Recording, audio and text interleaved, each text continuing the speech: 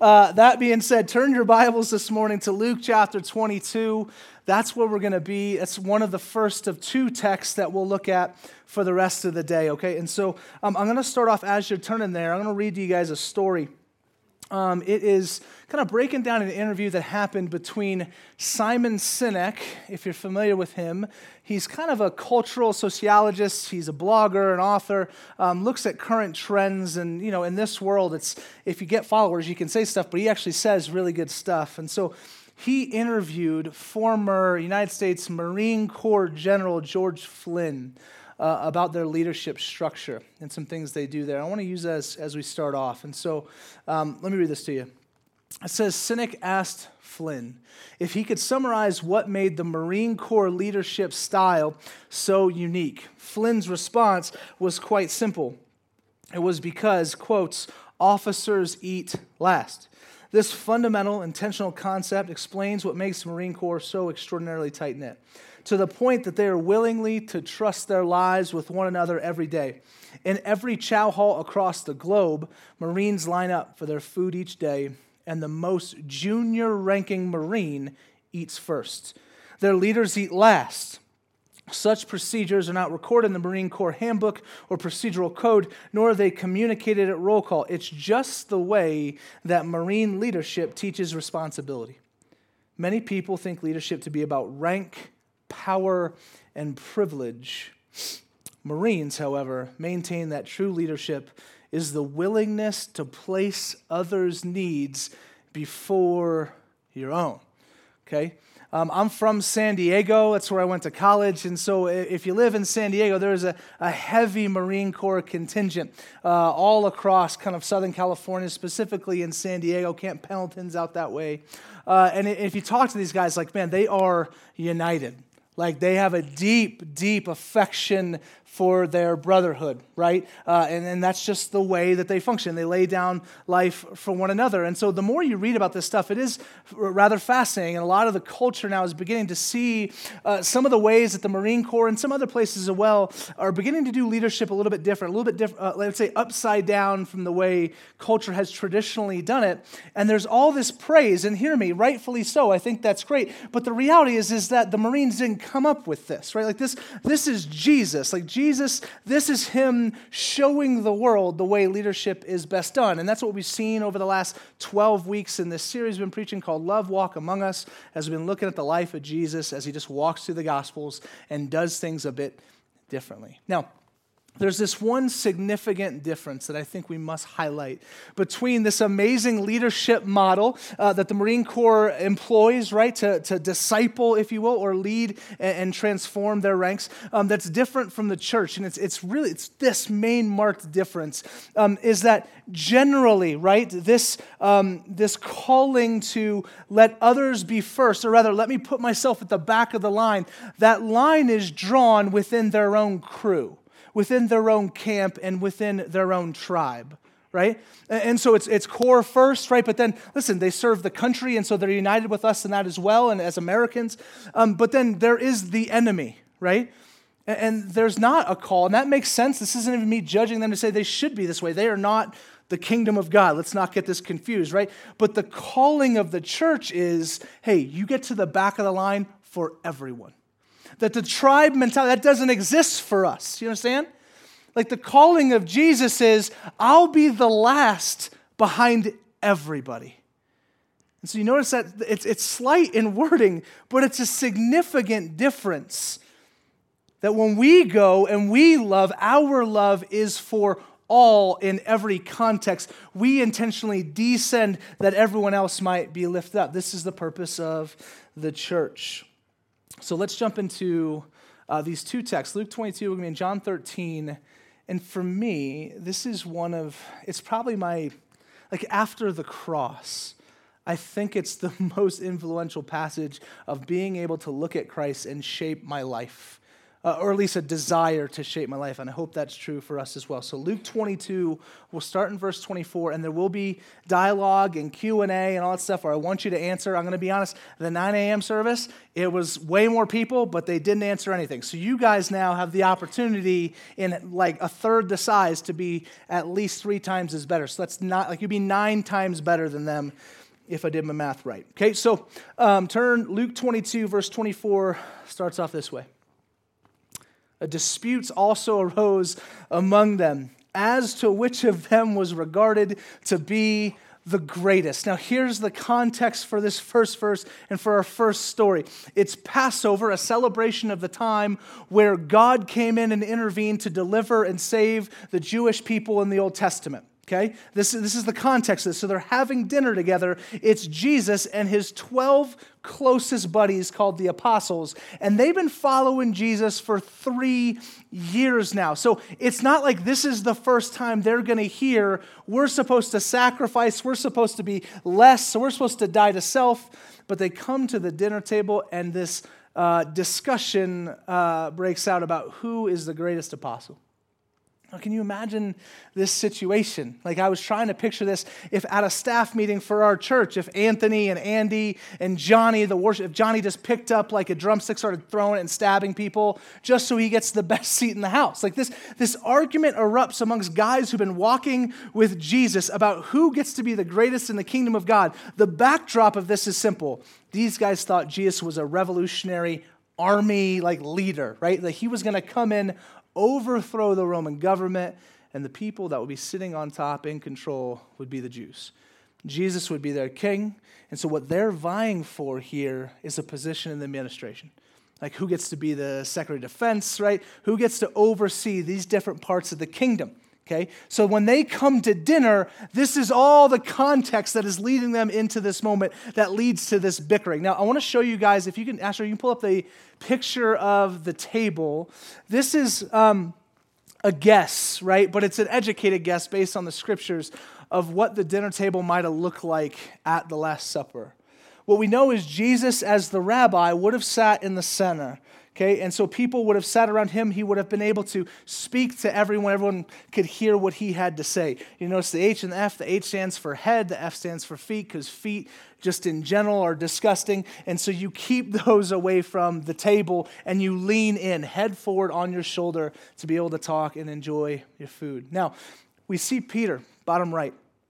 Now, what we know is that Peter had to have been sitting pretty far away from Jesus, which is a surprise because Jesus was already kind of tasked with being the leader of the future church. So Peter's over here, and we know that he's there because we see later on in John that Peter had to talk to John so that he can get a word to Jesus, right? So Peter was not close enough to Jesus to be able to talk to him. He had to say, hey, John, tell this to Jesus. And then John told it to Jesus, right? And so then you get this next clue is that John has said that he was literally leaning up against Jesus also in the book of John. And so we know John was sitting right to the right of Christ, and then probably to the left was Judas, okay? Which is a surprise if you know who Judas is a little bit. That he would be placed right next to Jesus at the Last Supper in a place of honor.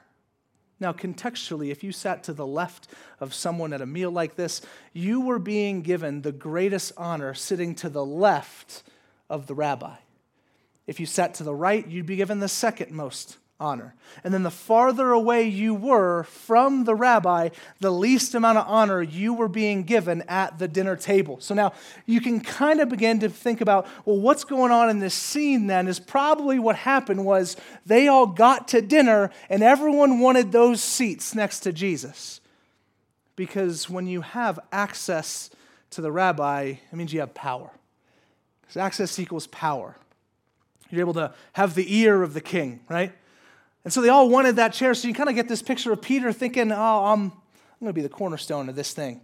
So surely I belong at the left, not Judas, right? And so instead he goes to sit down. You know those awkward situations where, like fellas, like both of you before, I don't know how many of you were married in here, but I know back in the day when I was courting and wooing Verity, there was another dude that was courting and wooing Verity, and we both knew it. right? And so Verity was at this Mexican restaurant, and we both kind of like eyed each other, and we didn't want to make a big deal of it, but I sprinted and sat next to the left of her, right? And so, and it worked because he lost and I won. And so you can imagine Peter's like, well, I'm going to sit there. That's where the honor table, that's like where the honor seat is.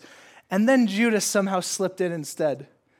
So kind of knowing impetuous and kind of petulant and whiny Peter, you kind of get this idea. He's like, fine, I'll go sit over here. And he goes to the corner of the table and just sits down. He said, I like the corner. It's fine. I don't even want to hear what you have to say. Right? Just kind of being this whiny, bickery little child. And so this is the idea. Okay, so this is just meant to immerse us in the scene. So as we go through some of the questions, you guys know where you're at. And to be clear, if you're trying to figure out who do I identify with, just know you're not Jesus, right? So if you're like, hey, I want to step in the story, you're one of the foolish apostles. So just to put that out there, probably Peter, because that's just mostly who we are. Okay, so that's the idea. That's a picture of what's going on this table. Verse 25. And he said to them, the king of the Gentiles exercise lordship over them, and those in authority over them are called benefactors. But not so with you. Rather, let the greatest among you become as the youngest, and the leader as one who serves. For who is greater, one who reclines at the table, or the one who serves? Is it not the one who reclines at the table? But I am among you as the one who serves. So in other words, when you go to dinner, if you're just thinking, listen, don't think holy right now, think just normal, okay? So when you go to dinner, who's like at greater honor? Is it the waiter or is it the person being waited upon? It's the person being waited upon, right? Like that just makes sense. So Jesus is saying, like, who gets greater honor here? The person who gets to lay down and have people serve them, or the other way around? He's like, no, but here, I'm about to turn this thing upside down.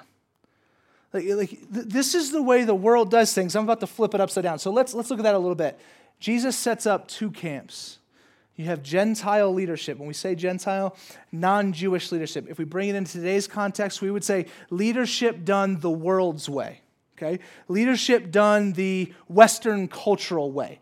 Leadership done the American way. Like that would be this camp. And then he sets up this other camp that is the Jesus way, the kingdom way, the way of the Bible would be the present day context. Okay? So help me out. The Gentile leaders. How are they described as being? And it's right there. Just look down the text. Feel free to take some liberties. What do we think about them? What can we learn about them from the text? Who are Gentile leadership? What's that?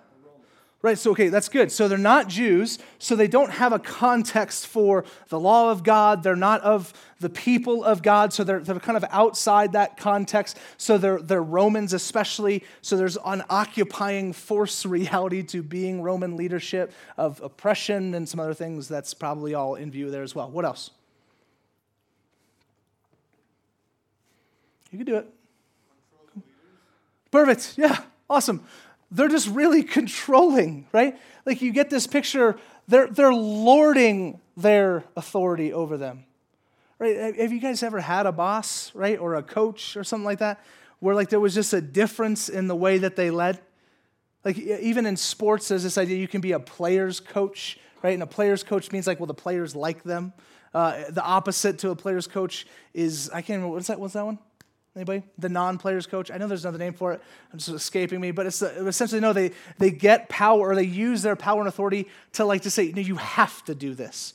So there's not this like desirous response, I'd like to follow you. It's you make me follow you, and so I do. And so it's just this kind of coercion. There's a harshness to it. There's a weight to it. One other thing that I think stands out. What else is in there? There's a B word that they're called.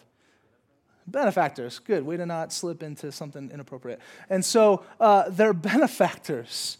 Now, this is a really interesting terminology, even as you go back to the ancient Greek here. They're benefactors, which is an interesting title to give to leaders in the view of how Jesus is calling us to be leaders. Because he's saying, listen, the way that these guys lead, they're the beneficiary. Like they're the ones that get all of the self-promotion. They get all the gain and all the plus and all the positive of people serving them. The people that serve them view them as benefactors. In the kingdom, though, leaders are seen as the benevolent. You see the difference?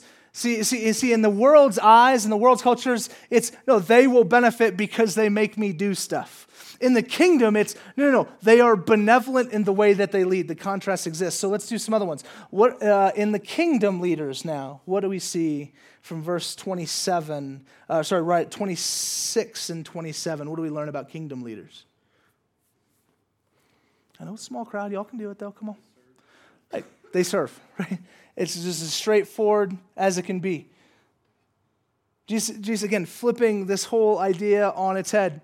Tom Schrader, he's the former lead pastor of Redemption Gilbert. We've been quoting him a bunch. He passed away about 5 weeks ago. Dear friend of ours. He's got two great quotes on servant leadership that are really important. The first one is, everyone talks about servant leadership, but no one does it, right? Like it's the buzz terminology. It's like, hey, you want to be a good leader, you got to be a servant leader. It's like, all right, yeah, and everybody loves that. His other quote is, everybody loves talking about being a servant, but only until people begin to treat you like one, okay? Like we're all about it. Like this sounds good. No, servant leadership, that's kind of buzzy. That's sexy right now in the leadership world. But then when people start saying and treating you like one, you're like, never mind, right? Because it's hard and it's difficult. And it leads you to self-death every day and the cross, if you will. So what Jesus is saying, he's like, listen, we're going to flip this whole kingdom ethic on its head. The way the world does stuff, we don't do stuff that way. And the fear is, the reality is, if we're honest with ourselves in the church, if I'm honest with myself, I buy into a cultural ethic of leadership far too often that I need to be pulled out of by the gospel. See, I buy into this, no, I need to climb the ladder. I need to prove myself. I need to insert whatever thing you got. I need to have people serve me because that's the pinnacle of life. There's even this great quote by Elizabeth O'Connor, and she's talking about the American dream. She says this about the American dream. She says, the American dream is work as hard as you can so you don't have to serve anymore, right? Like build, accumulate, engage, like lead in such a way, live in such a way where you finally get to this place in life where people just serve you. You don't have to serve anyone else. You run your own life. The way of the kingdom, the way of Christ, she says, is rather to work continuously and work as hard as you can so you can intentionally put yourselves in places of service. And hear me, those are very different. That doesn't take like a ton of, they're very opposite. They're diametrically opposed to one another. And so you cannot exist in both at the same time. And church, we have to begin to answer the question, what type of leaders, what type of servants, what type of people, not are we just called to be, but that we're actually going to live into. Because we try and dabble, we try and adopt ways of the world as if it is cohesive with the way of the kingdom, and it's just not. It's just not. Jesus, hear me. And it's not even, he's not even turning it on its head, because here's the pitfall with this type, with what we're hearing. And I've been in the church for a while now, and hear me, I got saved in college, became a Christian in college, and there was like this crazy funk I went through about a year into my faith, where I just I cut it all out. I was like, I'm not doing church anymore. I'm not reading my Bible anymore. I don't want to be around Christians. And the whole driving force behind that was, I think I just did this because this is the next thing I could succeed in, right? I thought I could be good at Christianity. Because my whole life, through high school and all into college, played tons of sports, did all that stuff, went and played soccer at San Diego State, and then I wasn't that good at San Diego State level, and so I got jealous, and I got frustrated, and I quit. And so what I began to search for was, in the midst of all this transition, Christianity seemed to be I could be good at this. I could prove to people that I'm somebody in this space. And hear me, that's almost worse than what Jesus is warning us of here. Is when you begin to use Christianity, you begin to use the church, you begin to use influence in this space, in God's kingdom, for your own glory and gain, that is not okay. And honestly, as we look across the cultural landscape of our nation right now, the Lord is setting those people down, okay? The kind of the celebrity, pastoral, mega culture, and hear me, it's not that that's all bad. There's some beautiful parts to some of that, influence that's happening. So hear me, it's not all bad, but man, there is stuff in the heart. There's corruption in the midst of that, and God's starting to be that's enough. and you're getting man after man, woman after woman, these leaders that are just being like, hey, all this stuff's blowing up right now, okay? Because this stuff's just evil if you use the church for your gain, okay? Now, the tendency and the pitfall could be if you hear the words of Christ this morning that says, no, the way that you move up the ladder now is service. That's not what he's saying. It's not, hey, you want to gain influence in the church? Be a better servant.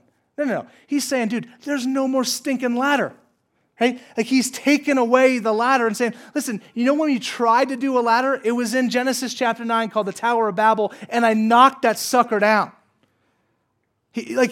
I'm going to prove to people, I'm going to prove to God we're as good as you. That's foolish. That's sinful. And so God does not like that.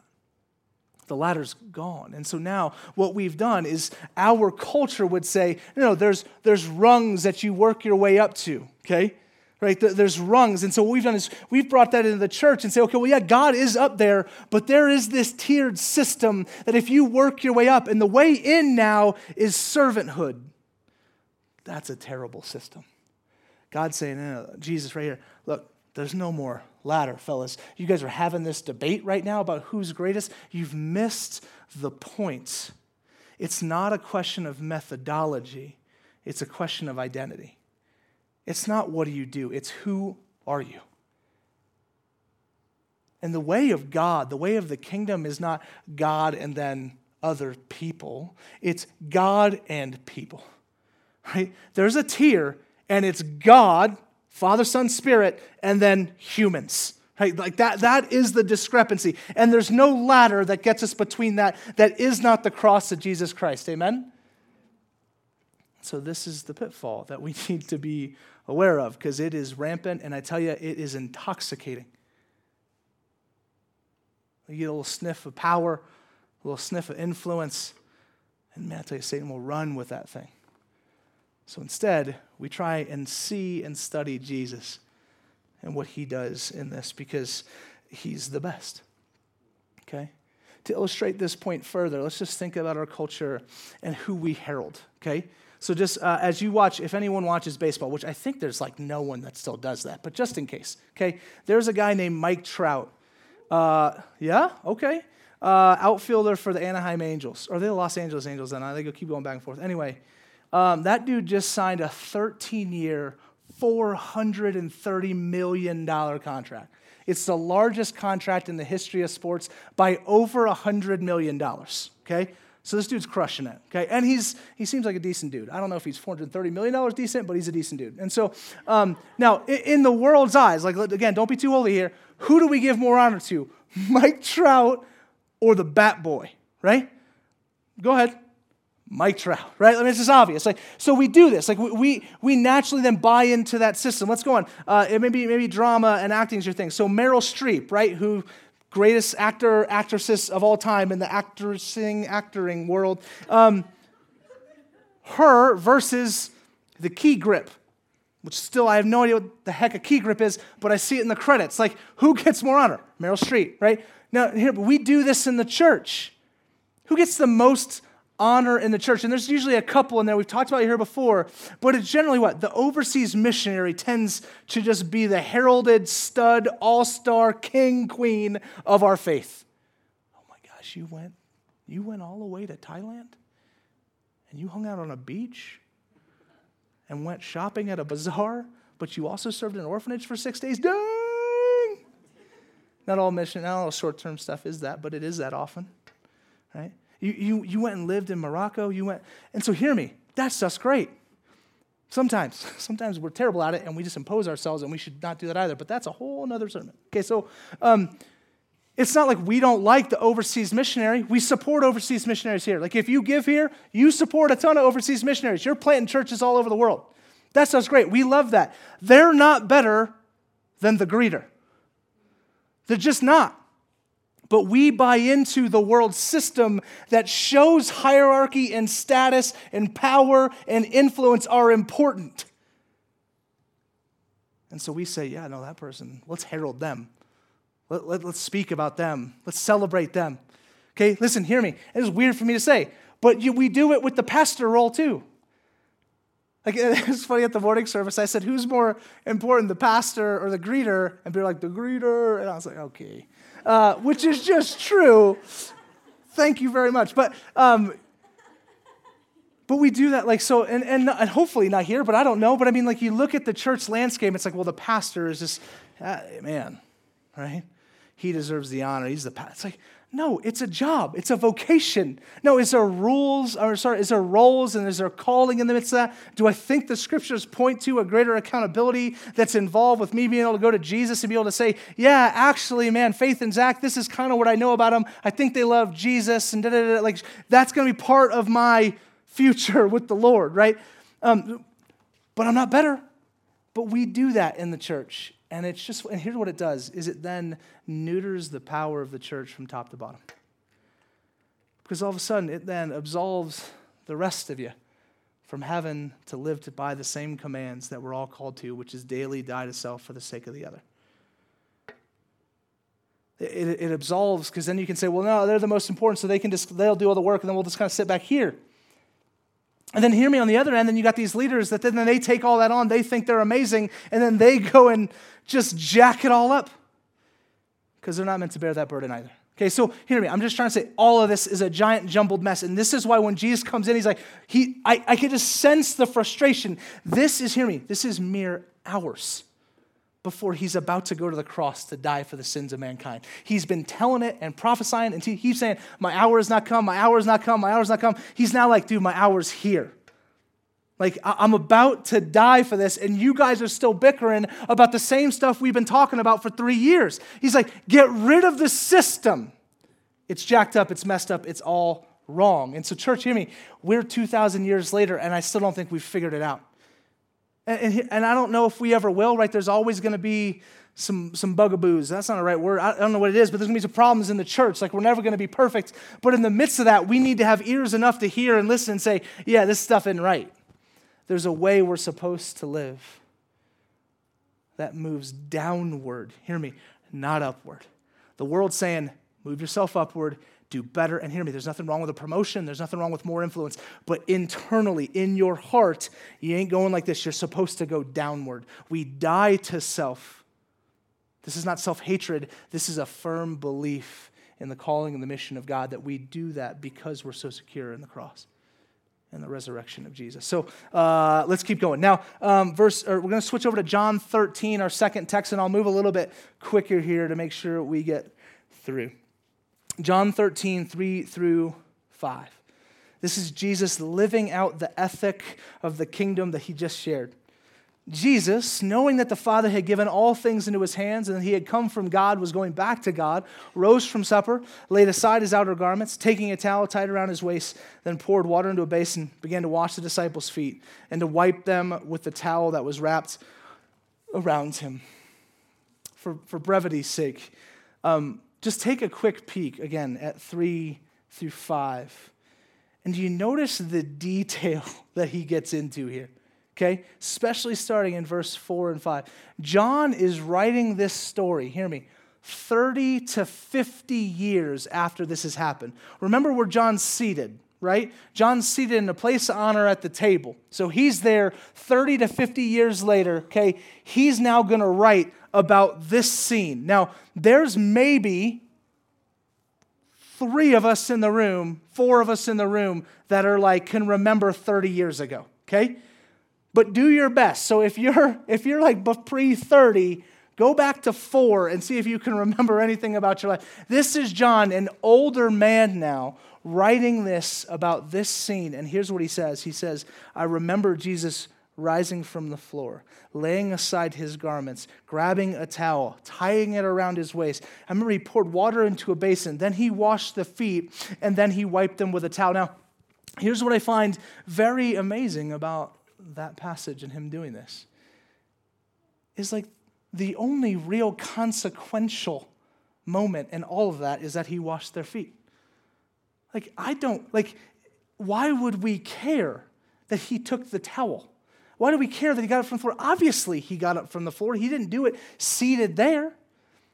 Obviously he needed a towel. Obviously he probably, why the detail? And you just begin to step into this moment that I hope would be the way I view my Savior as well, where I would look 40 years from now back on a moment of what Christ had done in my life, and I would just be so enamored with it that I would tell every detail. Like just to step into John's shoes for a moment, that 40 years later, he doesn't, if you read the book of John, like he's a 35,000-foot flyer. Like he's telling these stories from a bigger picture level, trying to connect them to the Greeks with how the gospel communicates in a pagan world. And in this moment, though, he slows down enough to tell us some of those inconsequential details in all of the gospel. Because I think he was so transformed by this moment that when he began to think back, he's like, oh my gosh, my Savior, Jesus. And now remember, this is now post the resurrection, 40 years later. So in the moment, he might have been tied up with the rest of the guys thinking, well, Jesus is about to go and take this whole ship over, right? Like, we're going to be captains and kings, and so we're doing it. But now he's like, no, my Savior, hours from then, died and rose. Like, this was hours, and he was choosing in his last moments, the creator of the world, to be one who comes to the floor and washes feet. Let me ask you this question.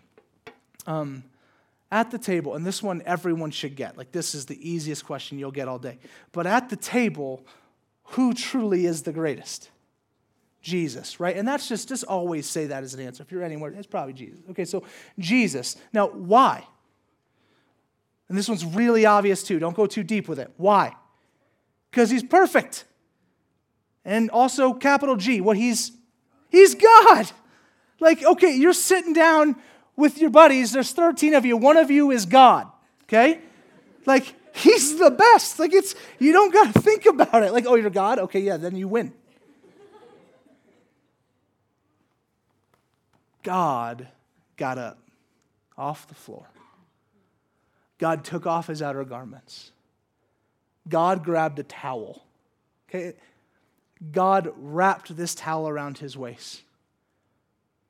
God, hear me, God who created the human beings, who thought up and envisioned humans, God got on the floor, God filled a basin of water, and God had one by one these men that were being as foolish as you can be, come and let me wash your feet. Now hear me, if you don't know the context of foot wash, like if you wash someone's feet now, that's service, because feet, again, pretty gross, okay?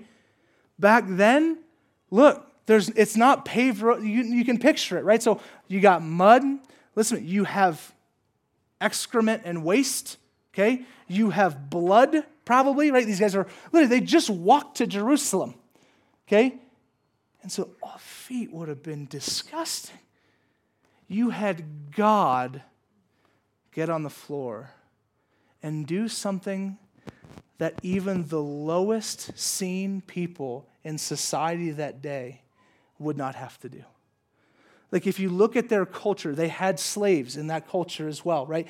Even the slaves in the Roman Empire would not have to do this. Like it was like, nah, like we're going to make you do all this crazy oppressive stuff, but we're not going to make you wash feet. That's too far. God filled a basin, got down on the floor below his disciples and said, give me your feet. I think as a message to each and every one of us hearing 2,000 years later that there is absolutely nothing that could be part of you, your life, your past, present, future that would be too unclean for Jesus to wash away.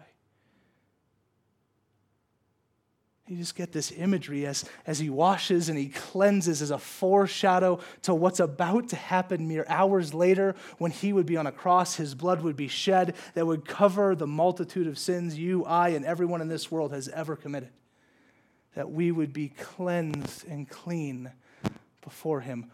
God did that in Jesus. I mean, just to stare at him and be like, it just makes no sense. This is not the way you do it. Like Jesus, again, everybody loves the idea of being a servant until you're treated like one. Jesus came into this earth and from day one was treated like a servant when he was the king.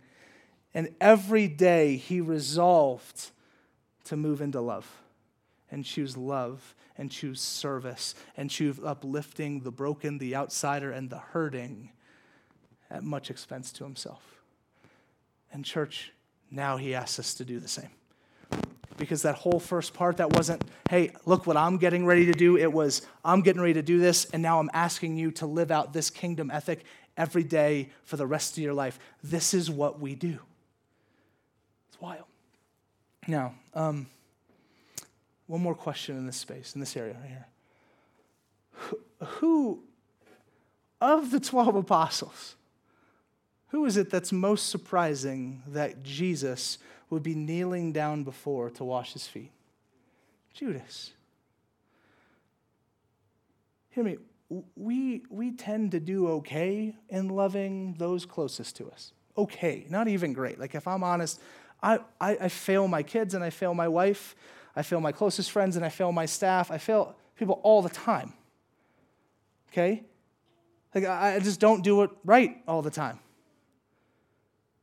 Now, to ask then, hey, how are you going to go and serve the one that hates you and is ready to betray you and give you over to the people who will slaughter you? You see, God gets down on the floor and washes the feet of the man that is about to turn him over for 30 measly pieces of silver. He's about to wash the feet of the man that delivers him unto the most brutal and excruciating death the world has ever known. And he gets it, and it's not like he doesn't know. Literally, this is minutes before he calls Judas out in front of the whole group and says, "You're the guy that's about to do this." So it's not like Jesus didn't know. We struggle loving each other. The Bible says you got to love your enemy. The people that hate you, that despise you, the ones that want the worst for you, you know what you do? You get down on your knees and you serve them. The outsider that you disagree with, you get down and you serve them. The ones where you think their past is too dirty to you, you get down on the floor and you serve them. In our climate, the people on the other side of whatever aisle you land on, you get down and you serve them. There's no getting around it. There's no subverting it. If you're the church, if I'm the church, this is how we're supposed to live.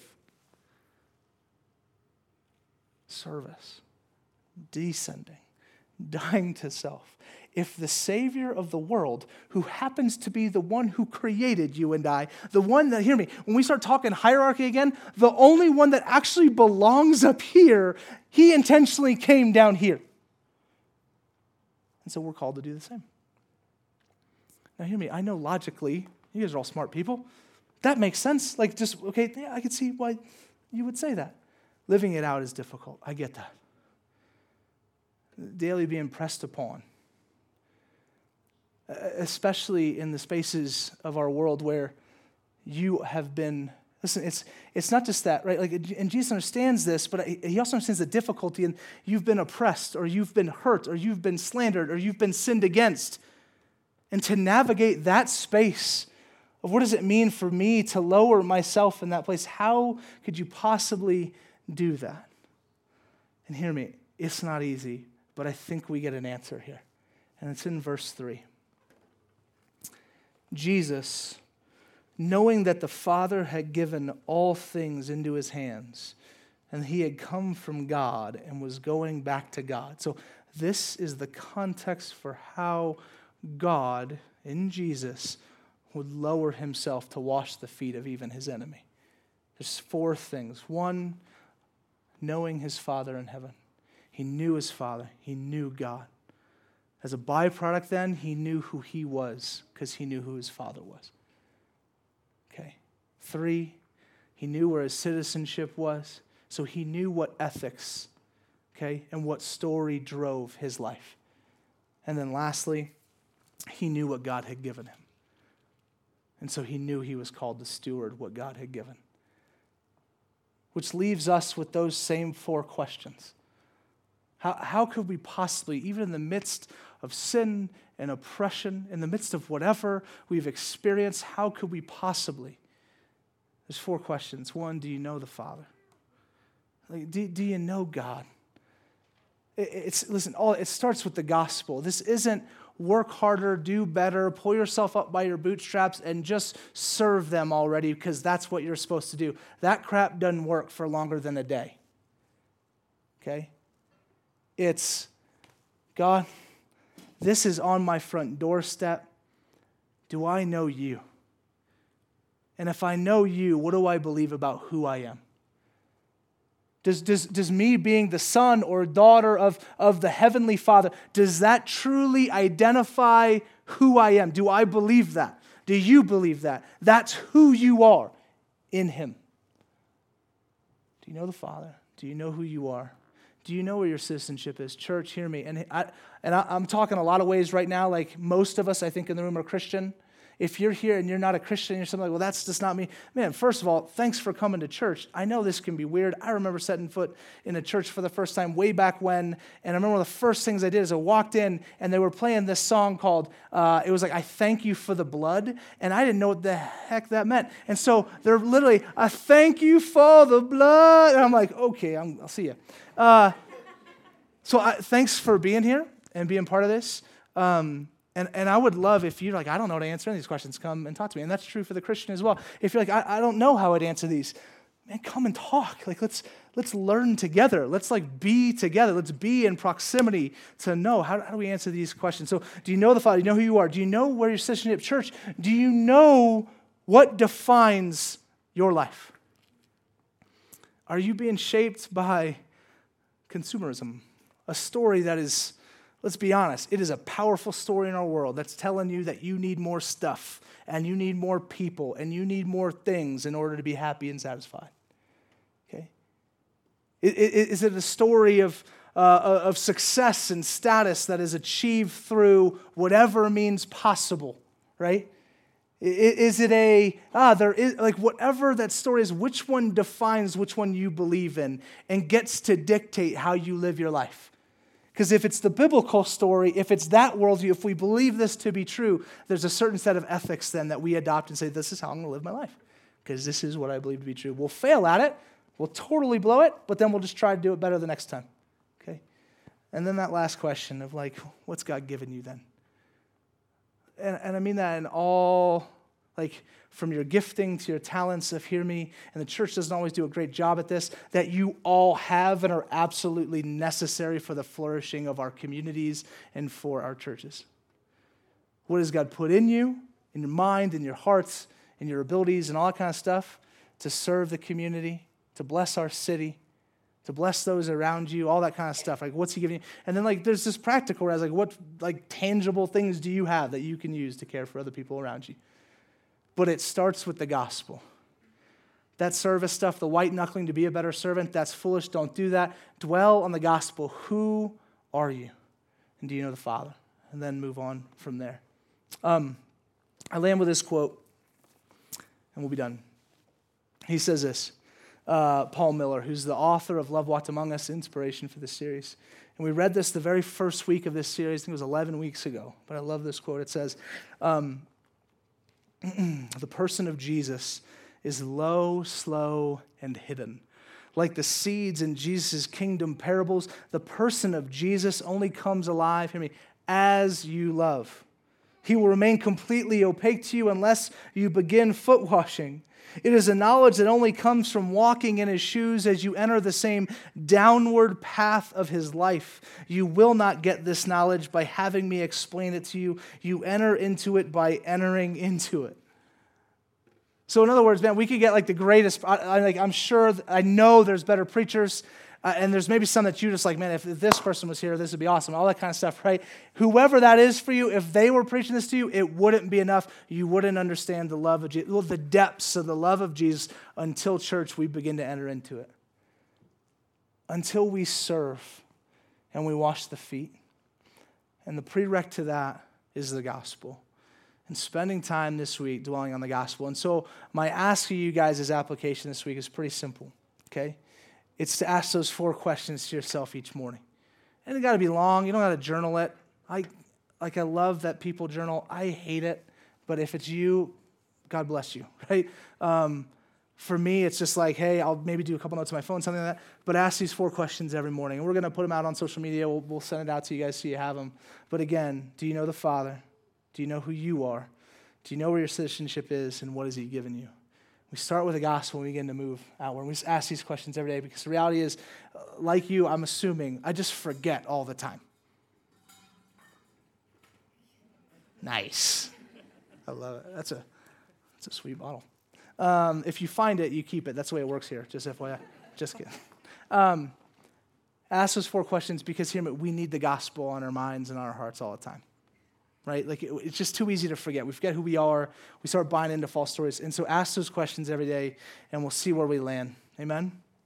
Let's pray.